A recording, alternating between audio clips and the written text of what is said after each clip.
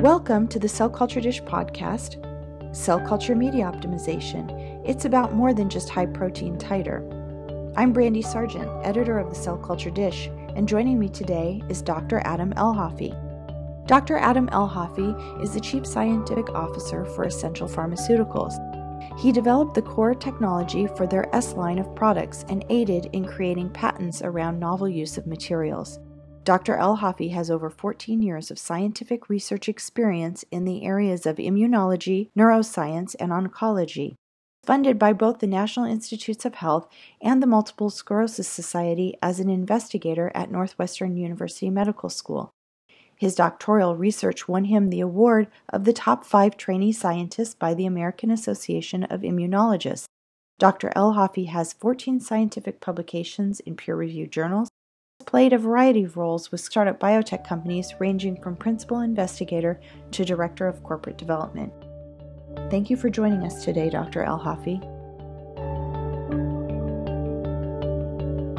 For decades, bioprocess engineers have spent significant resources on optimization. Can you explain to us why you think that is?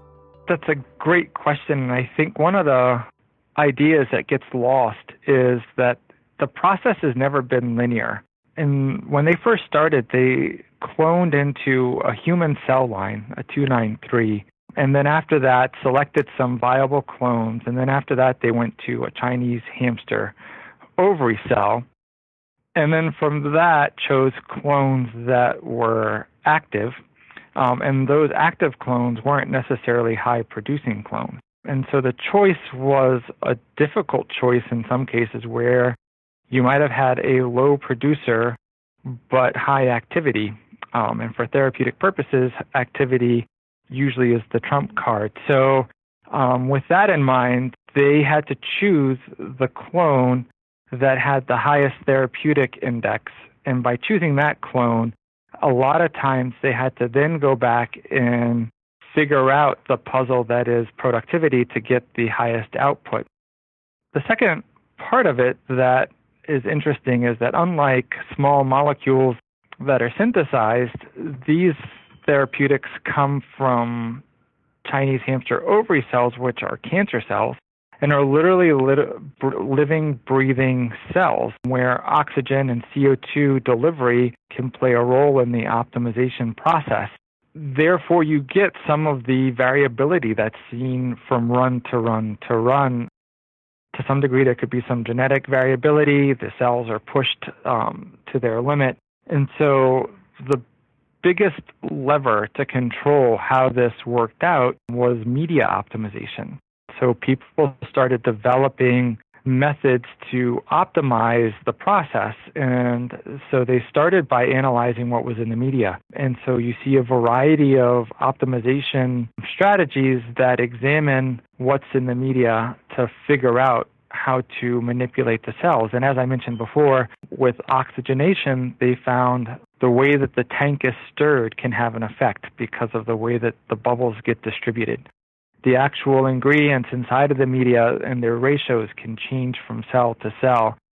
The temperature that it's run at. There's many different aspects to optimization that are important.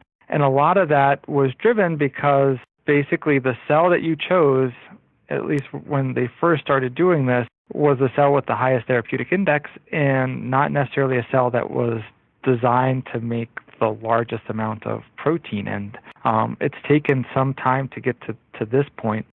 The other aspect that was going on at the same time was that when they first started doing this, people were growing cells in serum. And by removing serum over time, the media itself fundamentally changed, and there was more optimization that was required. So in the early to mid-90s, serum was removed from a lot of the media, and there was a big change in the media components. And so people are still, to this day, 20 years later, figuring out how to optimize the media. And in line with that, what do you think are some of the key technologies that work in concert with optimization right now?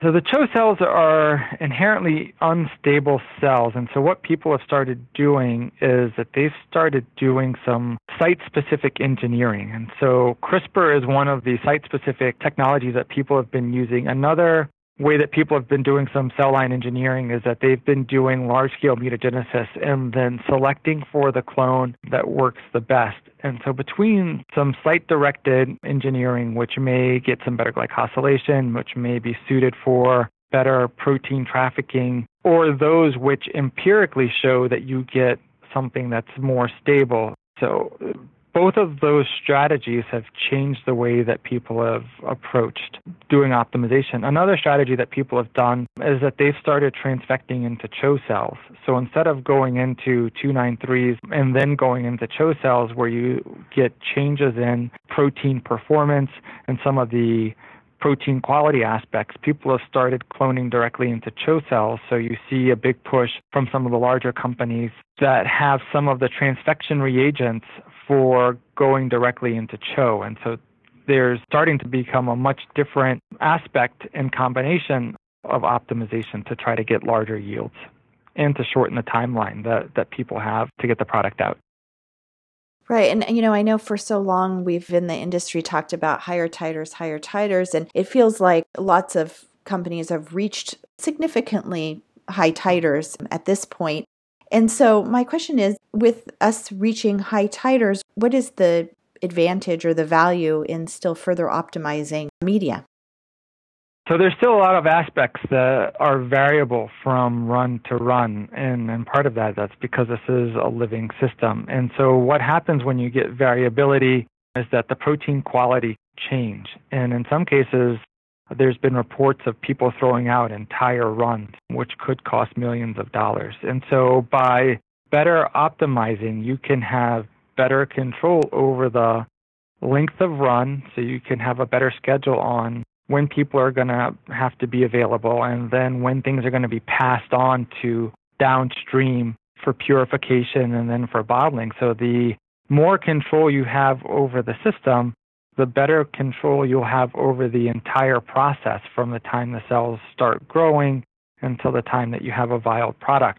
And so there's still a desire to make this more like the small molecule model, where you can essentially plug and play and say, okay, we're going to start on day 0. We expect everything to go until, say, day 14, and then we're going to pass it on, and everything is perfectly scheduled. It turns out that runs don't run that perfectly still, and so there's still room just on the control side to optimize that. The other part is protein consistency.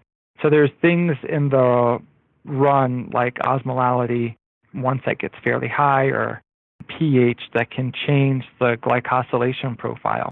By changing the glycosylation profile, you change the efficacy of the protein. And so there's methods where you can work around that can help get more consistency so that your protein quality looks the same every run. For these high titer clones that are producing 3 grams per liter or more, do you see a benefit in further increasing the titer? Sure. I think that with biosimilars coming to market and with multiple approaches to trying to come up with a therapeutic, I think anti-TNF alpha is a classic one where you have 4 or 5 different companies that have an anti-TNF alpha. And so there is a push basically to lower your cost of goods. And so anytime that you can increase your titer, you have the ability to decrease your cost of goods, and therefore you have options for more competitive pricing or increasing your margin. Another way to think about it is when do you get that bump? So if you increase your titer earlier in the run, then you have the possibility for shortening the upstream process prior to sending down to the downstream process. So there are several reasons why increasing titer is still actually a demand out there.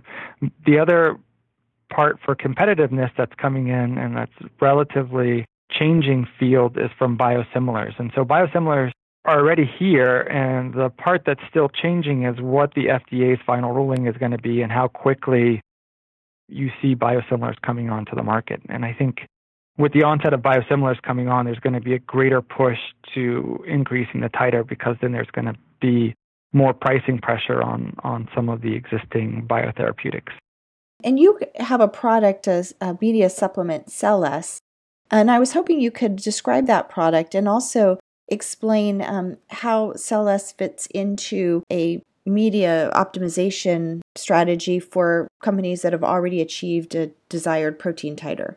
You bet. So CellS is an animal component-free, chemically defined media additive that has the ability to increase titer and enhance the media so that you can have more consistent control over what's going on. We've found that by utilizing CellS, you have the ability to deliver lipids and cholesterol in a novel mechanism that's unlike any of the other ones out there. Currently submitted that patent. That patent looks like it's going to get approved here shortly. And then there's other aspects of CellS that give it additional benefits in the way that it provides energy to the cell. And so by doing so, what we found is that CellS increases titer without increasing viable cell density. One of the approaches that people have been using recently to increase titer is by quadrupling the viable cell density, and then they double the titer. And so you get this, like we have 100% increase in titer, but then you have 4 times the amount of cells. And so the byproduct of that, the FDA has started putting pressure on how much host cell protein is there. There's also significant more pressure on the downstream group to eliminate the biomass associated with that many additional cells. And so utilizing a strategy where you have cells that are more productive, that could work and benefit for the downstream processes. So CellS, we found, works in that mechanism where the cells are more productive. So you get more target protein on a per cell basis than you do with other approaches. And so CellS essentially is another tool to have for media optimization, where you can use it day zero and then use it as a feed strategy as well. And so by using it in combination, depending on your clone and your base media, you can optimize your media for your clone. And we've seen increases in titer of 20% and greater, and increases in productivity of 30% and greater. That's great. And I think that media optimization is always a really interesting topic. And I think as an industry, we're evolving. And of course, increasing titers is always very important in improving productivity. But as you mentioned earlier, things like product quality and also certainly how you transfer that to downstream and the pressures put on downstream in terms of what upstream delivers is also increasingly important. And so I really appreciate the opportunity to talk to you about your thoughts about media optimization and why we should all care about optimization still. And so I wanted to ask you if there's anything else that you'd like to add before we close the podcast. Yeah, if you're interested in learning a little bit more about CellS, please visit our website at celless.com. That's cell-ess.com. And you can select the CellS University button, look for posters and presentations, and we have case studies as well. I'll be giving a presentation myself at the upcoming bioprocess, and feel free to email us at shelp@essentialpharma.com, and we'll be more than happy to talk with you. Great. Well, thank you so much for joining us today. This was really an interesting talk, and look forward to learning more about your products in the future. Great. Thank you, Brandy. I really appreciate it. Thank you.